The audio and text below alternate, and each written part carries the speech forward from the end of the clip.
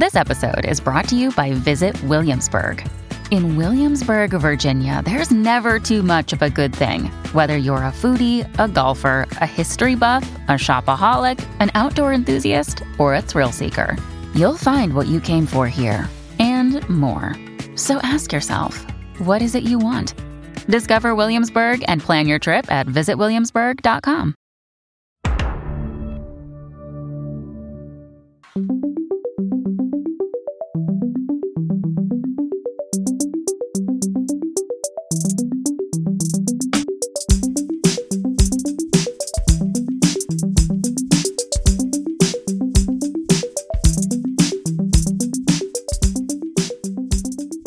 Hey there, what's happening? Welcome back to the fourth and final installment of my podcast miniseries all about the early days of the internet. And today we're looking at how Netflix changed the way we consume content, from how the whole startup began to the growth of Netflix, how they also used the model of 1980s records and albums to sort of put their whole platform in place. And then we'll look at just the whole idea of how the movie industry has changed because of Netflix and what that means for, movie theaters now and where we go to consume all this content and staying home. So we'll cover all that good stuff. Before we start, if you haven't already, make sure you subscribe wherever you find your podcasts. I should be there. Also, if you are a part of patreon.com, I just put up a new movie review there where I'm looking at the infamous Howard the Duck. So if you're on Patreon, check your feed there. If you want to learn more about Patreon, it's a way to support independent shows like this. Stick around to the end and I'll just go over that all. Okay, let's get into it. So one of the founding stories on Netflix is that the whole thing came about when its CEO, his name was Reed Hastings, and he one day got a late fee from Blockbuster Video for a copy of Apollo 13, and it was a $40 late fee. And he was just livid. And that is what put in motion the basis for founding a DVD rental company that would not treat its customers so harshly. It would not have late fees. It would be all about like convenience and the home delivery system and all that. Unfortunately, this is more of a PR friendly story and didn't actually ever really happen. Netflix was the brainchild of a man named Mark Randolph, and he had been an employee of one of Reed Hastings' previous companies called Pure Atria. So then when Pure Atria was sold, and then both Hastings and Randolph were between like their next job, Hastings agreed to fund Randolph's brainstorm. And he was the one who had the idea about sort of direct to home DVD service and movies. And the idea at the time is this is, when the internet's really coming into its own, and this is when Amazon is really starting to take off. And, you may forget that Amazon was purely a bookstore at the start, and they want to be the go-to place for books. That obviously worked, and now they're the go-to place for everything. So instead of being the biggest bookstore on earth, Randolph had this idea about being the biggest video rental store. If Amazon and Jeff Bezos at the time was able to do this with physical books and have this thing grow so rapidly, wouldn't it be easier with these smaller, super thin DVDs? So that's all they were doing, copying the model that Amazon had put in place. So they launched officially on April 14th, 1998. And this is interesting because Netflix originally sort of benefited from this. It was a media shift time. If we hadn't gone from VHS to DVD, Netflix never would have happened. It could have easily missed the boat. Or if they had the idea a few years too early, there's no way they would have been able to put it into place because not everyone had DVDs for a while, and this wouldn't have worked with VHS. So when they first launched, they had a library of just over like 500 titles, but these were nearly, again, this is 1998. 5% maybe of households owned a DVD player. So there wasn't that many movies to find right off the bat. And then, the percentage would grow. It doubled by 2000. Then it doubled again to 37% of houses having a DVD player by 2002. Then it climbed another up to 65% by 2004. So if, again, depending on how old you are, if you remember maybe your first DVD player, you probably remember it coming with coupons for free Netflix rentals right in the box. Sometimes they would have that like branded on the outside of the box that you would like, oh, you'd get some free Netflix stuff with this. And that was, when you got this brand new DVD player, what were you going to do with it? Remember how anytime a new technology comes out, the videos, like the physical videos for it, cost a fortune, whether it was the first VHS tapes or the first beta tapes, the first Laserdisc, the first DVDs, the first Blu-rays, the first 4K. They're all so expensive right off the bat. It takes a while for the market to get saturated, so all these things start to come down. So if you bought a DVD player, it's like awesome, but there wasn't that many movies to watch on it, and also they were super expensive. I mean, this is a whole massive there's podcasts devoted just to this sort of thing, but Netflix benefited from being the only game in town for a while. So, and this goes back to those days, Blockbuster, if you remember, like Hollywood Video, they were really reluctant to embrace the new format. They weren't really even sure if DVDs at first were going to be a thing. This like actually happened with these big rental places, because the last big technology before DVD was Laserdisc. And I've done a whole show on Laserdisc, one in the archives, if you want to go back and check that out. And they, again, anytime these like high-end quality audio tech, whatever, come out, they only really appeal to a small audience. People are really into that sort of thing. I guess I'd be one myself. Like as soon as Blu-ray came out, I was all over it, just because you're getting the best quality version of those movies at the time. Same thing going into 4K and Ultra HD. So when they started stocking the stores with Laserdisc, it cost them a fortune, and then no one is renting these things because they had to, I don't know if you knew anyone who owned a Laserdisc player. I didn't know anyone. So you'd have to rent these things at the video store. Then the movies, they could cost like hundreds of dollars. This isn't something you could do that often. So in the summer of the year 2000, Netflix even offered to sell itself to Blockbuster for about $50 million, with the express idea that Netflix would become the DVD channel for Blockbuster. Blockbuster would focus just on their VHS. Netflix would take care of the DVD side. So this is like the fact of the whole podcast, that Blockbuster could have owned Netflix. They could have taken the whole thing. And then as Netflix, this is still in the days where they're physically distributing DVDs.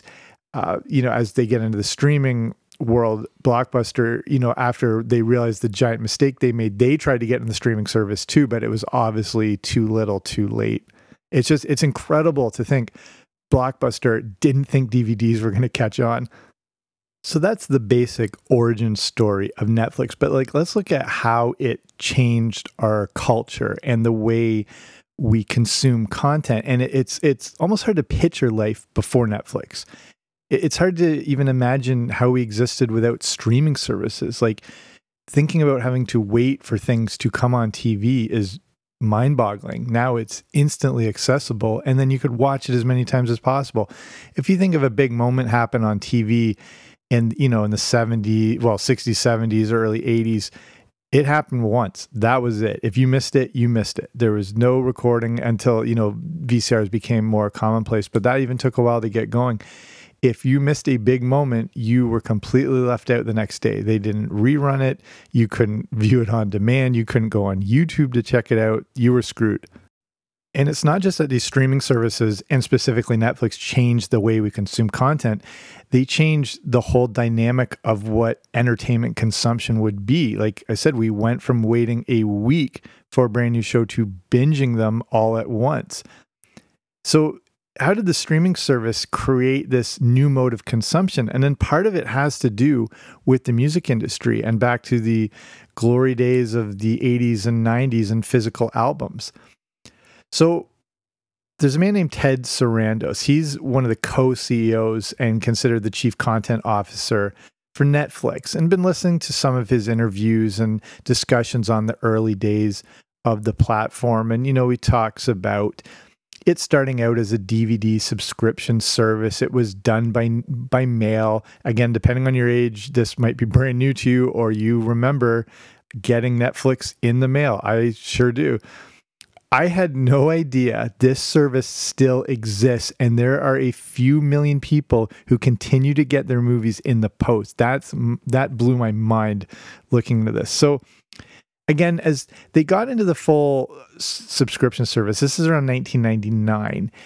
It was interesting how this came about as well, as we kind of go back to the origin story a little bit, because it was Napster that drew their attention to new possibilities as well too. The online file sharing service was paving the way for how media could be consumed. So could videos be rented and then streamed online too? Was that even a possibility? We're starting off here talking about physical copies going in the mail. You'd set up your queue and everything like that online. You'd return them.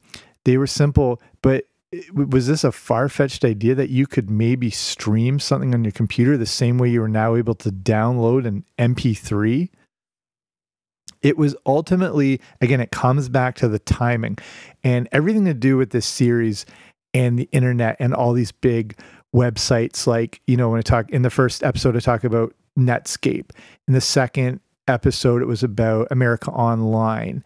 And then the third one was about Google. All of these things were just at the exact perfect time. If it had been a year later, a year earlier, even within 6 to 8 months, it might not have happened. And the timing was never more paramount than it was with Netflix becoming a streaming content provider. So now we're in the early 2000s.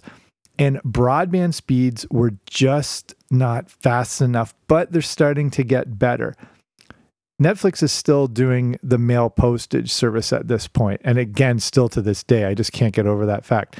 But now at this point, postage costs are starting to go up. If Netflix waited until the right moment, these two lines would cross and it would be a perfect cost-effective time to launch the service. They had figured out the streaming technology. They knew it could work.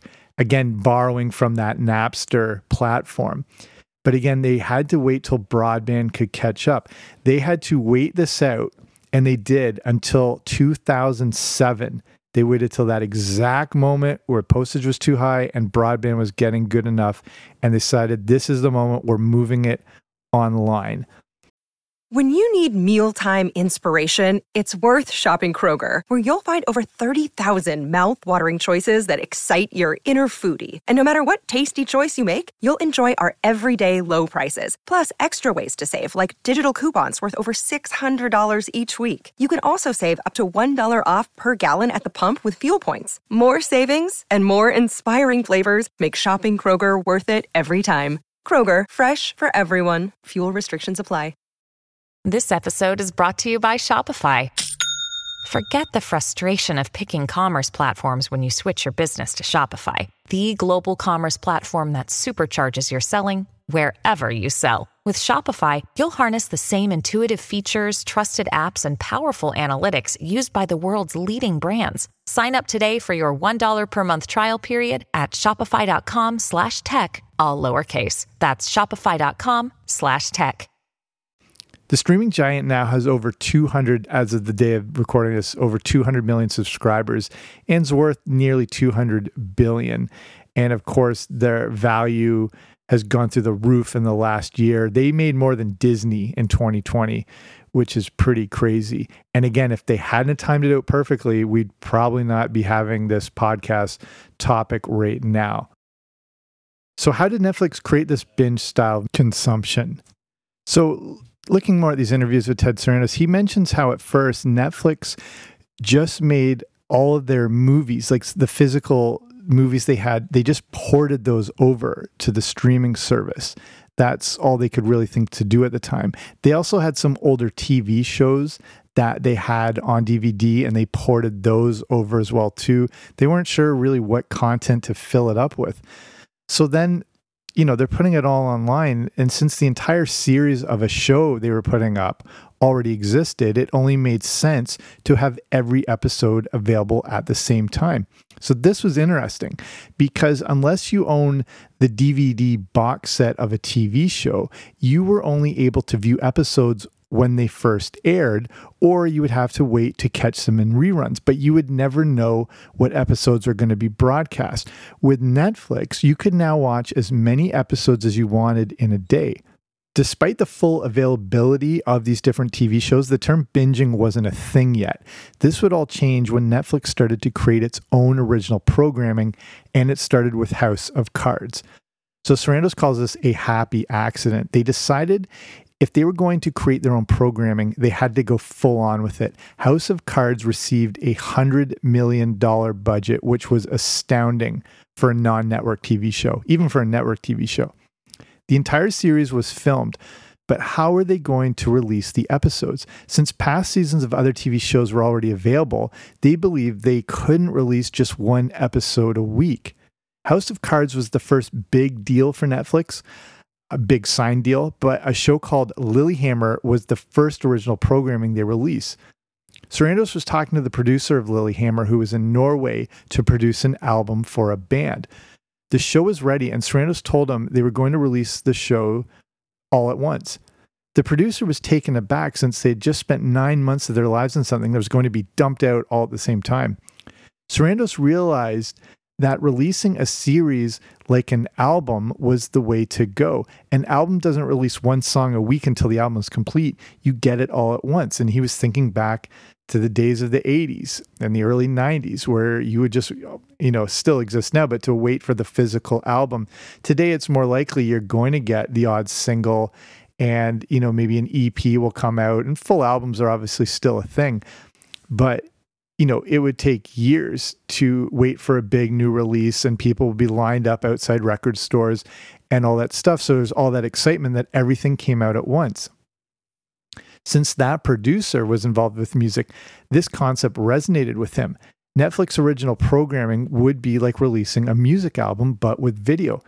For the first time ever, we could now watch the entire series of a new show all at once, and it turned out people really liked this. Sarandos says how their early data revealed that people watched several episodes all at once. They also never would watch just one episode. But has this changed over the years? And is binging the best way to consume content? I'll be honest, I've come to highly dislike the idea of binging a new show all at once. I feel like we loved the binging concept at first because it satisfied our, insatiable appetite to consume media. We didn't have to wait for the next episode and could watch it on our own time. Kind of the dream of when you were a kid and you didn't want to wait all week for the next episode of A-Team. You wish you could watch it right now. Now we could do that. But I think that's starting to change. Waiting more than a year for a new season of a show only to watch it in 8 hours straight seems pretty absurd. I much prefer to space the new episodes out over the course of weeks or even a month. The problem is then you have to avoid every form of human contact and communication. I had the end of the second season of House of Cards ruined because I forgot to stay off Twitter the day it was released. The other problem with binging, and to me, this is the culturally significant part, is it doesn't create a collective viewing experience. One of the big draws of TV is the community aspect to it. We're all watching this thing at the same time and experiencing it together. After, you can freely discuss it with friends and anticipate the next episode.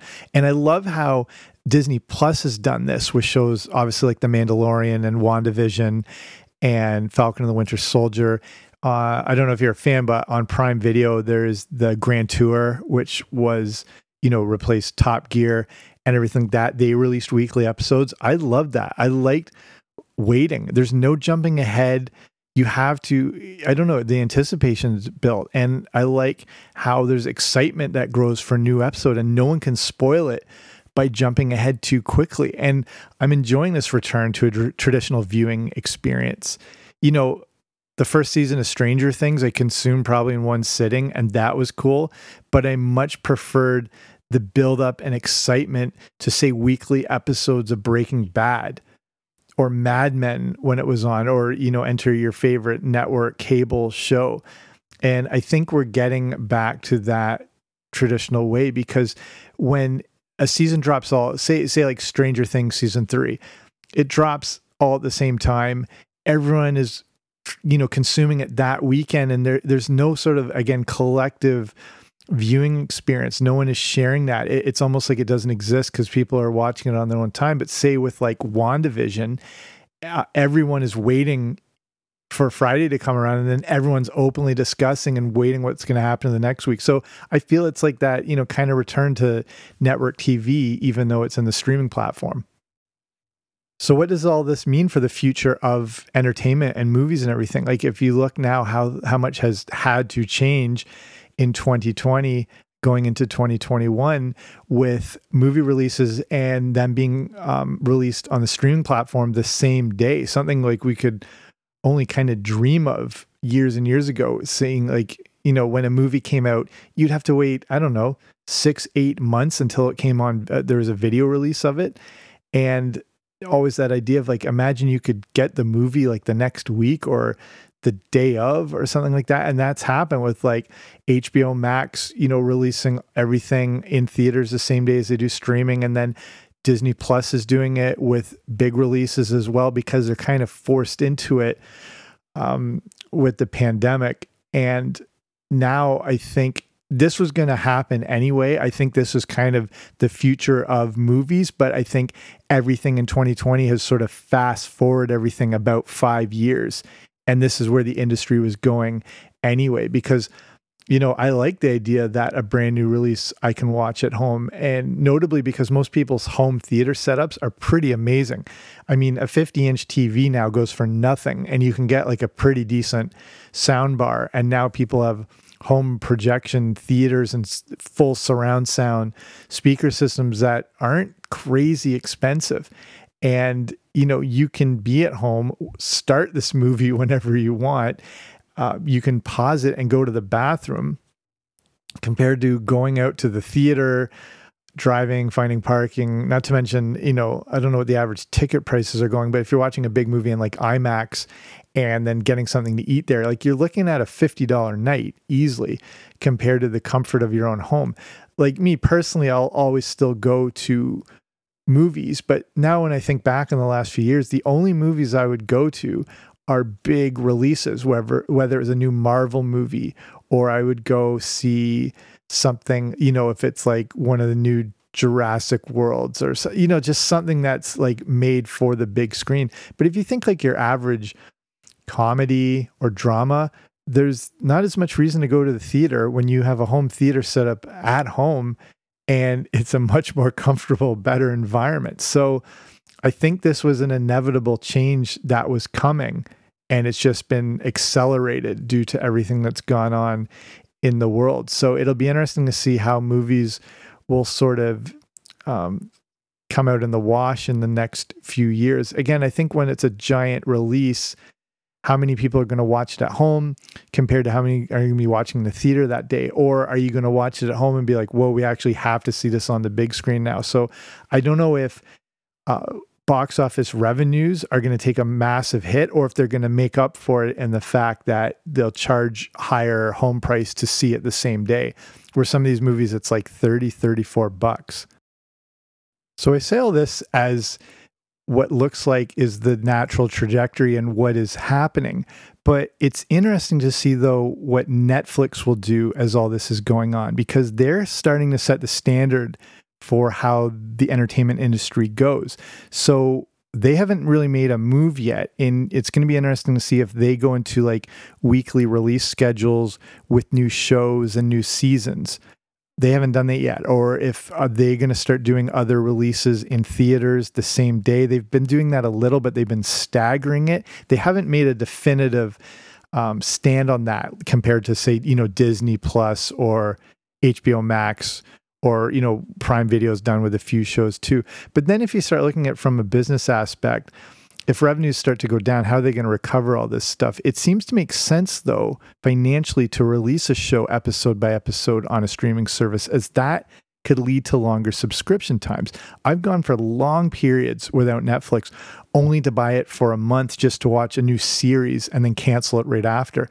say with Disney Plus, I wasn't going to miss WandaVision or Falcon and the Winter Soldier. So that way, they've got at least 3 months out of me for the length of that series, compared to just one if they had released, say, WandaVision all at once. So that's an interesting dynamic. I think that this binging concept is always going to exist as people want to have control over how they consume their media. It's just whether the big blockbuster releases are going to continue to be immediately available, which I don't know if there's any stopping it at this point. But, that return into a collective viewing experience seems to be bringing more eyes and attention to a show. Just looking back again at this whole thing, when, new WandaVision episodes are released each week, they were the number one trending topic on Twitter every single week. And I think people just wanted to feel excited about something like they used to when you were growing up. Again, this all comes down to Netflix as the industry standard. So we'll have to watch them to see their approach to what content consumption really is, if it changes or stays the same or whatever. So I'll wrap it up there. That's the end of this series. Hope you enjoyed this little detour as we look back on the, probably most important advancement in our lifetime with the internet. And thanks for listening. And I just, you can shut this off now if you're done, but I'll just touch on Patreon, which I mentioned earlier. So as, podcasts itself continue to grow rapidly, it's being taken over by giant, podcast networks and celebrities and companies and everything like that. This makes it harder for independently produced shows like mine to sort of stand out in all of this. But patreon.com is a way to support these smaller shows, but then get some free audio bonuses while doing so. So, for example, I mentioned the Everything 80s Movie Club, where I just reviewed Howard the Duck. That's the Boba Fett level and above on my Patreon. So, I review all the good and the bad and the ugly of 1980s movies, but then also on Patreon at all the different levels. I do a thing every Saturday where I release Saturday morning cartoons, where I pick like a classic cartoon episode and put that up. So it's available to everyone even at the lowest level you support. I'll put up, odd commercials from the 80s that I love, pictures, all sorts of stuff. So if you want to see more, just go to patreon.com/80s. patreon.com/80s, or wherever you're listening, there should be a link to take you there too. But I appreciate you taking the time to listen to this show. As mentioned, there are so many shows out there now, so the fact you're listening to this one means a lot. But that's it for me. I'll talk to you soon. Bye.